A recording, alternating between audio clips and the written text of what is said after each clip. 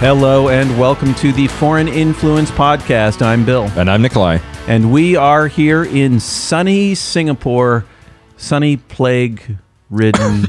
Oh, God. Oh, now we got to burn the mics. Now we can't even leave God. this room. Where's your mask, Bill? Because we're going to be stuck here in Why are you quarantine not wearing your mask? for 2 weeks, man. How many masks do I need to wear? I'm not sure. One on the mouth. At least 7. One over each eye. Right. Yeah. The ears. Cover the ears. Any hole. You might want, any hole you might, right. expose publicly. Any hole that occurs to you. You need to cover it. Yeah. If you're not following this, the coronavirus is obviously a very big outbreak still in China. Singapore has the distinction of being the third most infected place with 58 cases right now. The only reason Japan is outpacing us is because they have a cruise ship. Yeah, that's basically the Dutch, right? I'll claim blame victory them. for number 2. Where those people are trapped. Yeah, on they're this trapped. cruise Shit, ship. can you imagine? I can't. God, being trapped with free flow alcohol and like entertainment everywhere in your luxurious cabin.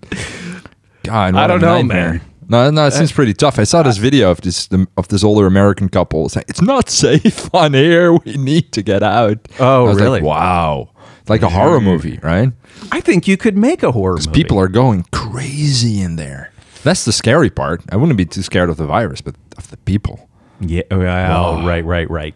If people are yeah. really freaking out. I heard that they're going to let some of the older folks off because they're scared of getting infected most of all. So they're going to let a few off Onto land? Onto land. All right, good. In good, Japan. Good, just checking. Oh, in Japan? That's good. Right, just onto a little dinghy and push them out into the current. We've had a town hall meeting. Oh, God. Well, this is the breakdown of civilization that we worry about. The only reason they're not eating each other is because they're afraid they'll get sick. Oh, I'm sure.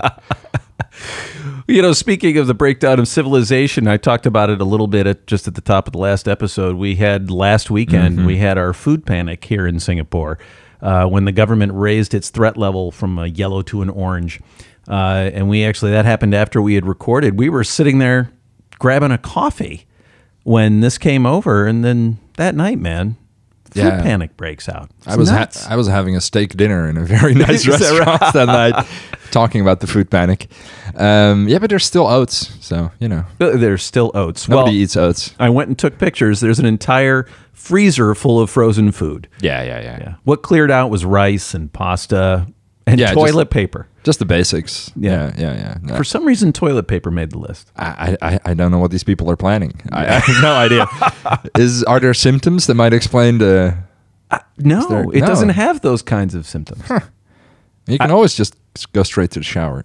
And anyway, I don't get it. I don't get it. Yeah. And the other panic is around whether to mask or not. Right, whether to mask or not. Well, yeah, people believe anything, so just don't read the internet. You'll be fine. Oh, jeez. Don't pay attention to anything in the news. So it's weird, right? So we're here in Singapore, and this is one of the most infected places outside of China. But, it's still only like 0.009%. I mean, it's like 50 people out of 5 million. Yep, it's going to go up, but so we'll see. Yeah. And the death rate remains around 2.3%, which is... So far, so good. Yeah. Well, it's not good, but could be worse. Well, it's not SARS at 10%. It's not MERS at 35%. Yeah, MERS is... Right. That's the bad one. So we're just we're trying to live through it here in good old Singapore. As is Bernie. As is Bernie. Yeah, so Even though he's not in Singapore, he's trying to live through it. I am a Bernie supporter. Bernie Sanders, of course, Democratic candidate for president in the United States. I'm a big Bernie supporter, and now he's won 2. Yeah, it's starting to look good. Technically, Iowa, he didn't quite win because there's this delegates thing and there's this popular vote thing. New Hampshire flat out won popular vote. He won the most votes in Iowa. So my man. My man as well. If I could vote over there, I would vote for Bernie and his what a European would consider centrist, tending towards right-wing ideas. That's exactly it. Yeah, I got into a little bit of not a spat, but a back and forth over how this crazy wild-eyed socialist candidate is going to bring down the Democrats and guarantee a Trump victory. And we can talk about how that's going to play out, but my point was, he's just advocating for everything they have in Europe. Just human decency. Yeah. Let's not try to kill the sick. You know, Well, let's take care Or of put them. them on a cruise ship. I'm really unsure at this How about point. educating the children? Yeah. It's All of pretty- these crazy ideas. Yeah. And Yeah. Europe's done it. Yep, Right. successfully so. Yeah. Right. And so Europe has set up this program, and you can argue about the specifics of every program. Europe has implemented it in several different ways in each country, but it's there. So get on board with the program at least, right? But no, we can't have nice things. And so, what happened to this other guy, Andrew Yang? Can we talk about that? Yeah, well, go ahead. The guy that no one's heard of. But he hung in there. He hung in there, but he didn't get any airtime, right? There's this giant conspiracy theory going around that we've been silencing Andrew Yang. Is that right? Yeah, Well, he was on the debates though, so he qualified for the debates. yeah. Well, I apparently mean, he was a fun candidate, right? I mean, first of all, Yeah. that's the highest level, so to speak, that an Asian American has ever gotten, right? In Oh, this you're kind of still, thing. you guys are still on that. Yeah, all right. All right. We could just call See, him. we can't have nice things. Maybe we could call him American. I don't know. Just Okay, well, fair enough. I will grant you that. Right. So, but he was pushing the universal basic income, right. which has never gotten airtime at that level in U.S. politics. Never. Just the fact that you're even discussing it Right. is very interesting to me. Yeah. Yeah. Yeah. Well, because it's considered a more libertarian solution to these kinds of things that Bernie's solutions would be. Well, we can get into that, but it's clearly there's many advantages, right, to those kinds of solutions. But I think that a more a less libertarian model where you actually filter people before you give them money, it's quite sensible, right? You could decide to actually give them money for a prolonged period of time if they're looking for a job or if they're out of a job, right? You don't have to immediately go to a basic income model. But yeah, sure. Yeah. Why not? It's interesting to discuss. Well, that's actually controversial in policy circles, policy design, because if you make it means tested, right? So you ask people how much they make and they either get the benefit or they don't, you ruin the politics. You have to make it universal, or the people who don't get it hate the people who do. And so you undermine the program. That doesn't make a lot of sense to me. But this, Unless they're more privileged, right? I have all this money. I don't need the free money, and now I hate you. And I don't know. right? Well, but you're getting money and I'm not, and I'm funding it through my taxes. This is coming from So- the perspective of a wealthy person. So as a but I'm just telling you, as a the European, concept- you would think like, Yeah. so I don't need this free money because I'm not poor and destitute. So maybe I won't take it. You know, until you Europeans develop a more of a fuck 'em attitude, I really don't. Sorry, I can't even talk. I'm working to you. on it next week. All right. Well, then the final candidate of interest, so to speak, in the Democratic race is Michael Bloomberg. Oh, I like him. Yeah. Did you see this thing he did on how you get ahead in life?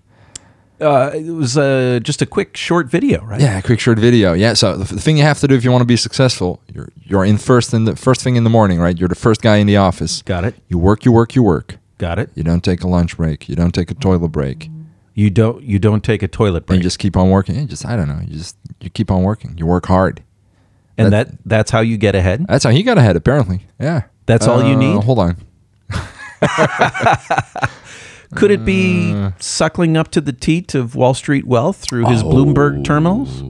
Oh, maybe. Yeah, that helps. I guess that helps. So it matters where you put all that work in. I guess being born white and privileged, I guess that goes a long way too. It might help. Because, for example, if you work in a Chinese sweatshop, that attitude doesn't get you anywhere, I think. Every single person that Not has sure. to wear a diaper in a Chinese sweatshirt is a future millionaire, sir. Yeah, also makes you wonder about slavery. I don't know. Oh, Like, that's right. I don't think it might not be a good model. Yeah. I mean, that should work for everybody, right? Yeah, it should work for everybody. No matter where Yeah. you are, no matter what your station. Universally applicable advice. Just work hard. You'll get ahead. And don't take bathroom breaks. Yeah. Yeah. Well, he's spent $350 million of his own money to basically hack social media and buy advertising, and it's working. He's rising in the polls. Yeah. No shit. Marketing works. Yeah. Right? So these are our choices right now. So the longtime leader of Joe Biden, he's kind of fading. He won't make it. Bernie Sanders is starting to win like actual elections. Michael Bloomberg is buying his way into the fray. And Pete Buttigieg would be the first gay candidate. He's been throwing to win. so much money at his marketing campaign and nothing's working. But he's coming in second place in these things. Right. So it's a huge toss-up. It's a huge toss-up. This is just one fact before we leave this, though. I found this results from this Gallup poll that I just thought were too good. I had to share. Percentage who say they have confidence in the honesty of their country's elections. Okay? In the elections? Not the government. The elections. Confidence in the elections, right. Okay. Finland, Norway, Sweden, upper 80s. Yeah, makes sense. Okay. Germany, 74.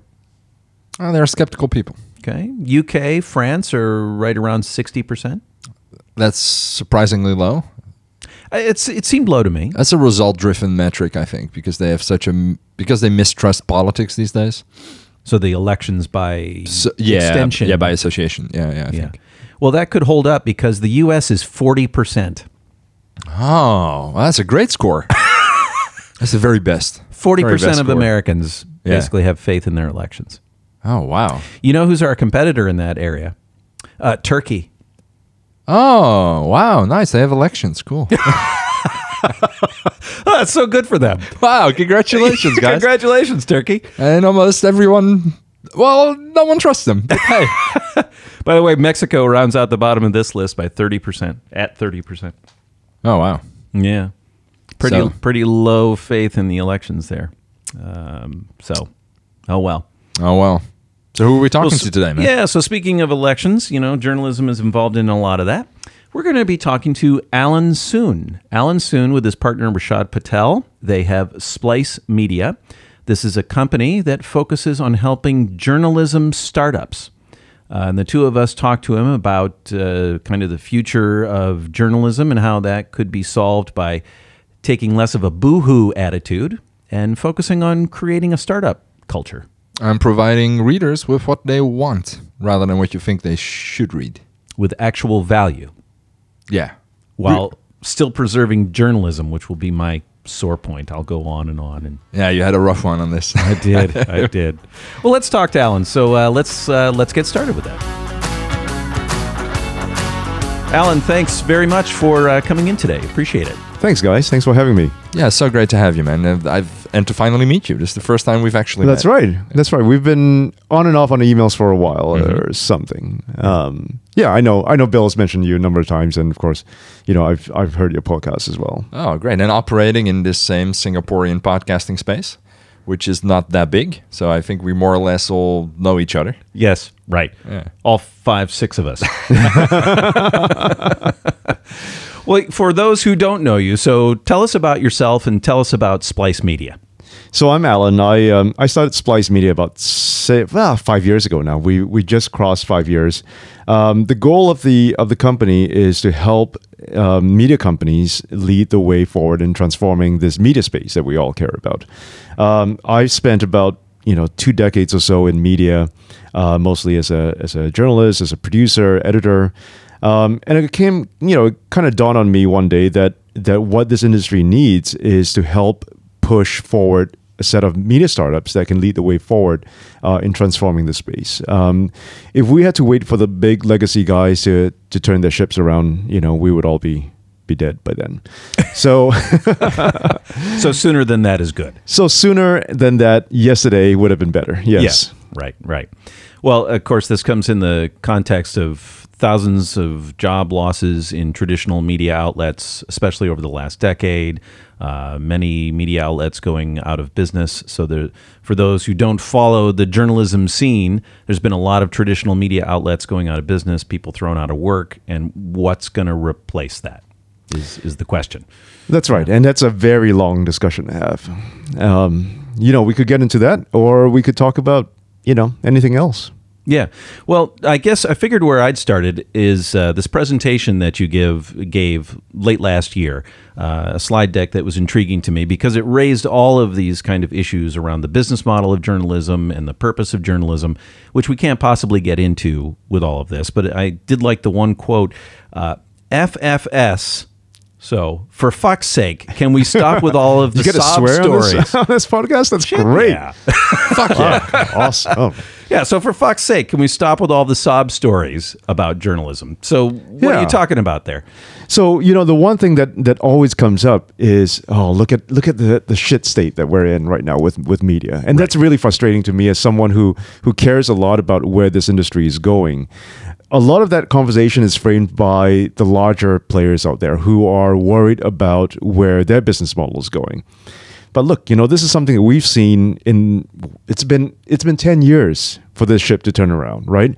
10 years ago, we had the emergence of the smartphone as a primary device for news gathering, news discovery, news consumption. We've had 10 years to figure out where media was going. And yet, for a lot of these large companies, newspapers, broadcasters, radio stations, everyone's been dragging their feet because they were like, oh, look, but people still want to buy a newspaper. And then they started to realize, oh, wait, people don't. Now, what do we do about this? Now we start laying off people. Now we start laying off the journalists who've spent decades honing their craft. So this is where my frustration is. I think a lot of this stuff we've seen coming. We've known that smartphones was going to change the way that people consumed content. And yet we were reluctant to do it. We were reluctant to change the way we worked because we figured, hey, there's still demand for our kind of journalism. And all the stuff that's happening in Instagram and TikTok, on Twitter, or any one of these social networks, all these things don't matter because it's not journalism with a capital J. So that's where my frustration has been, trying to raise the level of this conversation, right? Every time you walk into any media conference, it's always about, oh, wait, no one's buying our newspapers. Why is that so? Why doesn't anyone trust us anymore? Why are we no longer relevant to the world? Well, because you're not.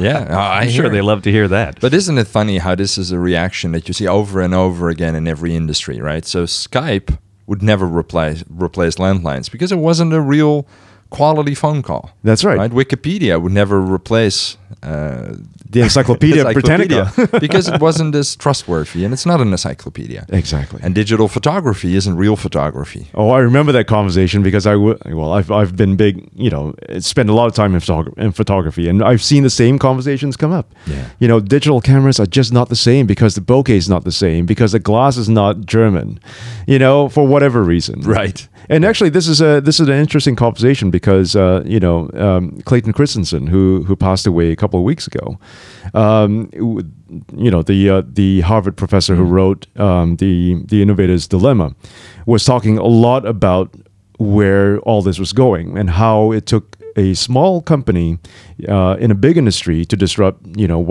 what is worth billions of dollars, right? So he had fascinating case studies around this stuff with the, in regard to the hard drive industry, for example, or the steel industry. It was always the same case. It was always the big guys who said, oh, that small little player that's coming up, who cares? That's not what we do. Our customers want something else of us. And before they realized it, the small ones were out there disrupting what the big ones were doing because they could do it at far lower costs with much better workflows, far more efficient. And that's a cycle that keeps continuing, and media is exactly in that space. What I find interesting in that is how at any given time, any given point in time, the rational choice is to double down on your existing business model. Correct. And a lot of that is led by the customers, right? So in this book that Christensen wrote, he talks a lot about how dangerous it is to follow your customer. We always think that the customer is right, but what if the customer wants one single format of hard drives, right? You remember what it was when it was mainframes, and then it was 5 1/4 and 3 1/2, and then now to thumb drives, right? The big companies in the hard drive business, the big ones have all kind of gone out of business because they were holding on to the 5 1/4 formats when the industry had moved on to 3 1/2s. And this is the danger in following your customer. If we believe that the customer is always right, then we run the risk of following our customer into a space that, would make us untenable. So let me challenge you on that a little bit. So I'll be the fuddy-duddy amongst you two destroyers of all things that are good and decent in this world. So you say don't follow the customer, but in your slide deck again, in your presentation, you made the point of you've got to stop thinking mass audiences. You've got to think niche audiences. That's right. So can you kind of put those two together for me? Yeah. So the premise of mass media has always been about let's capture as many eyeballs as possible. Let's get as many ads as possible in front of them. So it was always about getting bigger all the time, right? The only way to serve ads effectively is to have a much bigger audience, and that's always been the game plan with mass media. The problem with that is that now that we are all on our devices, now that we're on the internet, we are able to fulfill our interests, our needs, our demands for information and knowledge in far more segmented ways that we've never seen before. So the problem with the newspaper is that it assumes that everybody cares about the same stories. Everybody cares about the front page news. Everyone cares about the local news, the sports pages, the classifieds, and here they are bundling all of that in one service to you. And that's how the mass media model works, right? You have cable companies who are doing exactly the same thing. How many channels can they stuff into your bundled, package? And the problem with that is that it requires you to always be growing that audience, to always find an audience that cares about what you're trying to put out and buy it. Now, the internet's complete opposite. Everything that you need is available in a segmented format. So let's look at YouTube, for example. Every single channel that's out there speaks to a very niche audience that cares a lot about what their content is. You can find anything that you're looking for on YouTube, any kind of interest that you have, you can find on it, and that's the beauty of digital. Digital is a long play game, right? It's a long play with a long tail. So the way YouTube does that is to make sure that every single content creator that's creating anything that's interesting has a place on its platform. They have a way of serving that up to you if that's your interest. If you wanted to know how to make great podcasts, which you guys do know, you just have to go up to YouTube for that, right? And all of that is available, and it's easy, and it's on demand, and it's very often also long shelf life types of content, right? Something that would be useful even 2 or 3 months from now. A newspaper doesn't have that privilege. A newspaper has one size fits all, and very often that all happens to require a lot of zeros behind it, both in terms of audience size and in terms of costs. So that's a big difference between the two of them. But so if you're serving these small niche audiences, let me think as the traditional journalist, people are going to miss things that they need to know as citizens, right? That they need to know. That's interesting. Need to know. You need to buy this from me because you didn't know what you want. Exactly. But you know what? You might try to ignore certain segments of the world, but they're going to come back and bite you in the ass. And if you're caught completely blind by this, I don't know. Look, I'm totally willing to accept that it's on citizens to be informed about current affairs and the world around them. But when I think of what is journalism, it's given a certain amount of what people need to know. Okay, so let's talk about bundled journalism, right? Bundled newspapers, which are now completely unbundled through other social media, Twitter, etc., right? What do you think was driving their revenue? Front page, deep analytical stories, or Snoopy? Car ads. But I mean, like, what was driving their reader numbers? Well, why were people picking up the newspaper? Not the hard news. Yeah, I think, right? Yeah. Or at least that's what unbundling is clearly showing. That people are more interested in the... people are not interested in that stuff. Yeah. Now, and I totally accept all those premises. Actually, it goes back way further than that. See, I grew up in a newspaperman's household. He spent 30 years in the industry. And it was back in the 80s when the first computer and different kind of ways to get things out to people were coming out. And it was clear even then, he didn't want any of us to go into the industry and follow him in because he saw it absolutely blowing to pieces. Wow. But it was in a monopolist environment where they had control over all of the advertising that they could fund, and again, needed journalism. I still say there are things that you need giant pools of money that existed during the monopoly era, which I totally grant was a monopoly era, but that funded extensive reporting and deep reporting, that if you take it into smaller and smaller segmented organizations, you'll never get the scale to accomplishment. Well, just because the general audience is unwilling to pay for it and to subsidize it doesn't mean it shouldn't exist, right? Right. Much but like how do you science. make it exist? Much like science, yeah. Uh, Well, I think the problem here is also we're assuming that journalism exists only in one shade and one form, right? And we believe that all of us should be reading the same types of headlines, and all of us should have the same common knowledge around what's going on in the world. And just looking at the way elections have been going for the last decade or so, we now understand that was a fallacy, right? That was a notion that we had cooked up in our heads as journalists, as editors, who and we realize now, hey, wait a minute, there are different permutations of what people expect out of their governments. This, the way people vote has surprised us in so many ways and in so many countries. And, you could say a large part of this has been due to, Facebook or Twitter and influencing people, but also it's given them a certain voice about what they see in the world. And, this is where I think, traditional journalism is at conflict with the world. We have a certain view of journalism as being, providing insights and providing knowledge and helping you make good decisions as a citizen. And yet when the results happen the way they are, we say, hey, that's not very democratic, even though, this is what it's all about. So it's only democracy if it suits us, sir. Right. That's right. And if they vote my way. Yeah. And it's the same thing with journalism, right? If it's journalism the way we like it, then it's okay. Then we can call it. Yeah. Then we can call it journalism with a capital J. Otherwise, no, it's not for us. Yeah, I get you need to change your writing style and your presentation style and all of that to fit a niche or to fit a different demographic, to fit a different medium, a different social medium that comes up. I guess just here's the things that I worry get lost. To what degree does it become pandering, right? Mm-hmm. If you go for a niche audience, and I don't think we should just pander. And that includes kind of the facts for me, but not for thee kind of thing. You know, I got my own set of facts and I'm quite happy with them. So I worry about that.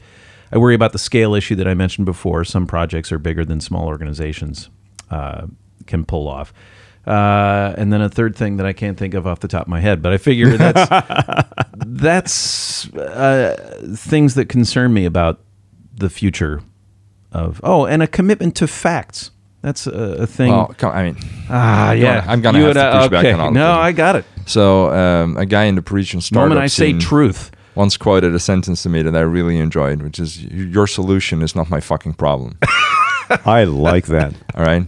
If in the bundled era, right? Let's call it the bundled era, people weren't actually consuming the headlines and all your journalism with a capital J, right? Well, first of all, it shouldn't be any surprise that they're not consuming it now once it's unbundled. And second of all, it's probably not true that they were really influenced by it since they were not reading it. That is true. So you see, this is a problem that I've always faced. Having grown up in TV land and radio land, the fact is back then we had no idea what the numbers were. Right. We always assumed that people would tune in at the top of the hour just because we had 3 stories that we picked as headlines, and we always assumed that was what people wanted. Right? We had no idea until now. And now we look at the numbers and we go, oh, wait a minute, people don't actually like this. Yeah, right. That's actually the only thing that has changed, that the consumer now has the power. That's right. And we also have the ability now to measure like we could never, right? We know exactly where people are spending the time. We know where they drop off. We know exactly how they got into the network. And all that data is now available to tell us exactly what people want. And yet we struggle with this question, right? We struggle with it because again, going back to the whole, I don't care about your fucking solution. It's not my problem. Yeah. Well, I cannot question any of what you just said. And again, in your presentation, you said like Facebook and Google they were able to extract the data about what people wanted and give more targeted advertising. Yeah. So this traditional model, the bundled model, where they had monopolies on this advertising, but they had no idea whether it was working, there was actually a lot of waste. Advertisers saw what Google and Facebook could offer and said, well, screw all of these other people. We don't need them because That's they're right. wasting our money. They're wasting our money. We can go direct, and we can go, in a more targeted way, so that we're able to deliver services that people actually want, right? And now for media startups, they have all of those tools right at the outset. Yeah, and you know what? The beauty of where we are in digital media, I mean, just look around us, right? We have a home office with digital equipment, with great, nice microphones, by the way. Oh, thank you. All of this stuff is there. I mean, apart from the hardware that you've obviously invested in, everything that you need to reach an audience is basically free for you as a podcaster. Yes. Yeah, Which just your is phone. tremendous. You can just use your phone. Yeah, That's what we or always just use keep your phone saying. even, Yeah. right? Yeah. So this is the kind of stuff that you couldn't have done 10 years ago. Yeah. It would have been impossible. And we were talking earlier about how you guys would record this remotely. Again, 10 years ago, no way Right. would that have been possible. And now the fact that it's free is just mind-boggling. It means everyone who's out there is able to go start something on their own and serve an audience that they know. And you call it a golden age of media. Yes. Everybody talks doom and gloom, but it's actually a golden age. Absolutely. And the fact that you're able to do this stuff for free, you're able to test quickly, the fact that you're able to target and figure out who's interested, that is the kind of stuff that we never had when I started my career in journalism. Yeah, but how do you make a living, right? So this is still the problem. You can be a creator, loss leader kind of thing. To be honest about the economics of this podcast, this isn't making big bucks for us, right? Yeah. Well, Nikolai's pocketing all of it. Clearly, I need to take control of the books. Got to buy that royalty rights on him. Never work with a Dutch guy. What can I tell you? Oh, that was my first mistake. It's a loss leader for other projects, essentially, that we have Absolutely. going, right? Yep. How do you turn it into stable incomes for people so that they can deliver this content? So, going back to the bundled newspaper, right? The loss leader was news. Yeah. Right? So the news business, the news department was always going to be the cost center. The places that money was being made was often in sports. It was often in classifieds. So it's the same kind of thing that we're seeing, once again, right? The other part of this equation is that we often talk about profits and we don't think enough about where the costs are. For someone to run a newspaper operation, the cost of running the printing presses, the cost of getting the delivery trucks to drop off the newspapers at 7-Eleven every morning, all that adds to the final, to the bottom line of the business, right? Again, like for you to start a media business today that allows you to create great content, to reach the audience that you want, and to be able to measure all that is almost free, right? At this stage, if you're starting a media company, the cost is really around your time and your ability to learn these new tools, your ability to quickly test and see whether you actually do have an audience that you thought you did. And then the monetization comes after that, right? So there is a flywheel effect to all of this stuff. There is a network effect to everything that we do, right? The podcast that you have here serves a bigger purpose. It gets your ideas out there. It helps you build, other businesses around it. It's the same with newspapers. It's always been the same, right? It's never been one hook. It's been one way to get into the network, and that's how it was monetized. Yeah. Yeah. Because the tools are so inexpensive and there are so many people jumping into the media space, essentially doing it for free, as we are doing it for free today, the competition is insane. There's something like 800,000 podcasts out there right now. Yeah. Discoverability becomes a huge issue. What are solutions to being found in a ridiculously crowded media space? Well, I would double down at what you consider your community to be. How do you know that you're reaching the right people? Let's start there. how do you know if you are in fact providing a true service or a service that people want, right? Again, going back to the solutions and the problems, right? How can you distill your assumptions of that and test it quickly to figure out exactly whether you have a community there that you thought you did? The moment you understand the value that you're creating for them, that's where you can take the next step up and say, okay, this is how we're going to build another service on top of this that extracts that value. So everything begins with your assumption. You're assuming that the people who are listening out there to this podcast have a particular problem that they want solved that they can learn through this. Yeah. Now, what is that value that you're providing them? And Yeah. understanding that allows you to figure out exactly what would be the best way to monetize it. It could be, an event that you run. It could be a newsletter that you provide in a paid, it's a paid model. It could be advertising, right? It could be any one of these different types of things. But the only way that you're going to discover that is when you realize what the value is that you're creating for your end, customer, your listener. Yeah, the days of doing stuff without providing value are just over. Unfortunately. Fine if you want to be that way about it. But okay, so that's all nice and dandy, right? But you're worried about journalism with a capital J. I am. That's where I was about to go back to. Where does that go?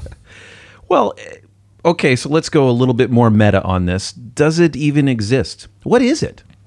What is journalism? I have an answer, and it is that commitment to facts and calling bullshit.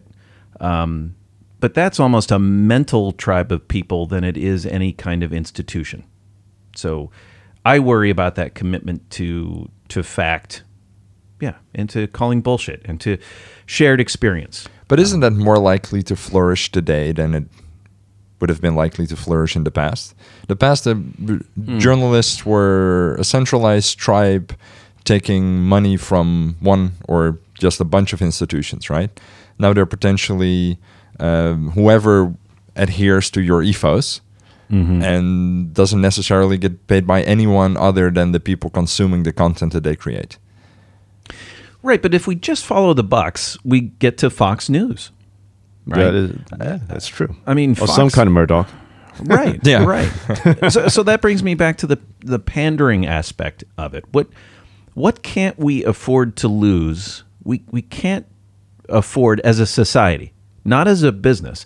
I totally acknowledge all of this around forming a business, right? It makes complete sense to me, and the logic's, you can't argue with it.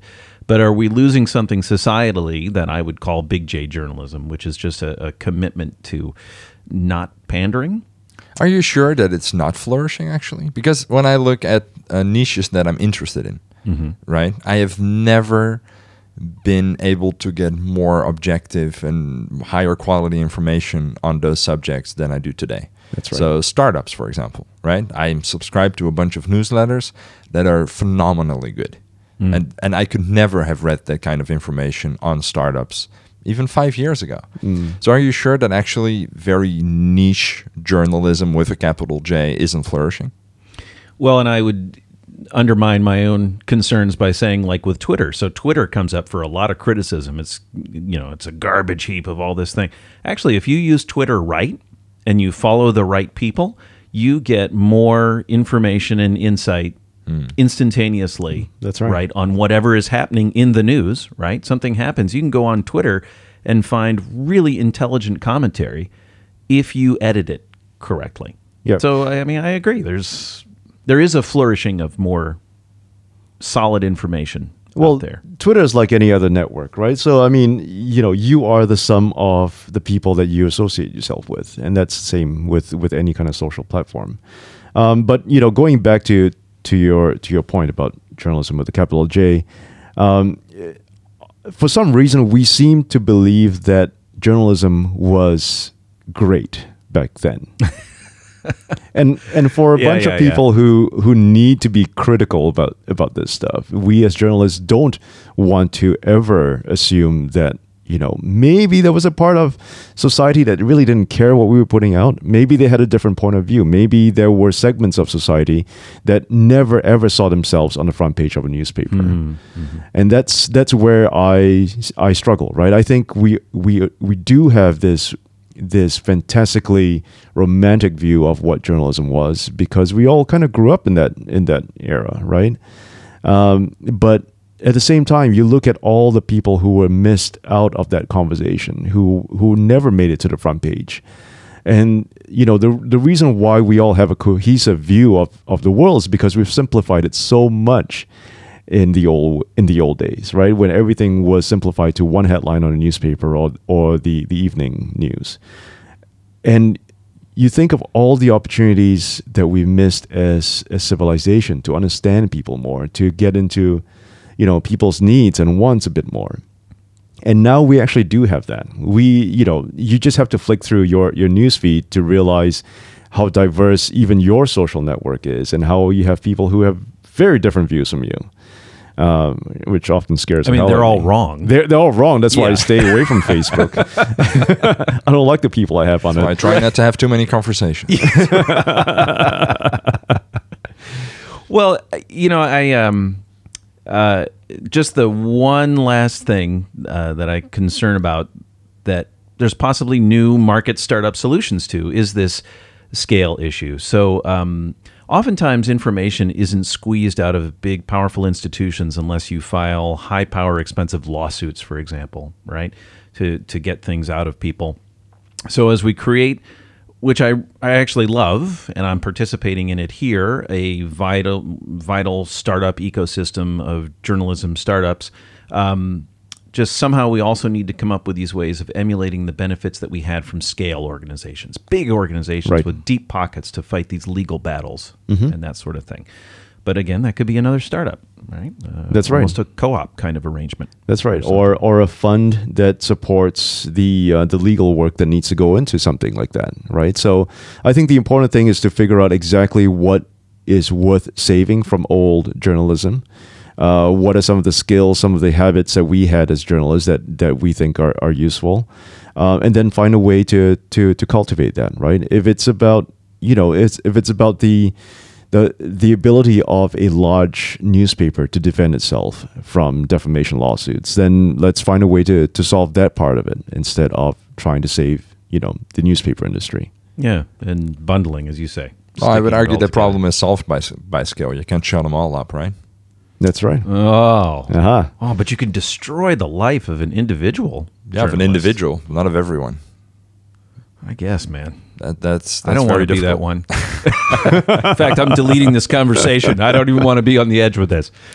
Well, Alan, this was great. Obviously, we touched on kind of on the surface level of a bunch of different topics, and I'd be interested in having you back on sometime to go kind of deeper into specific niches of this universe. And whatever you like. Okay.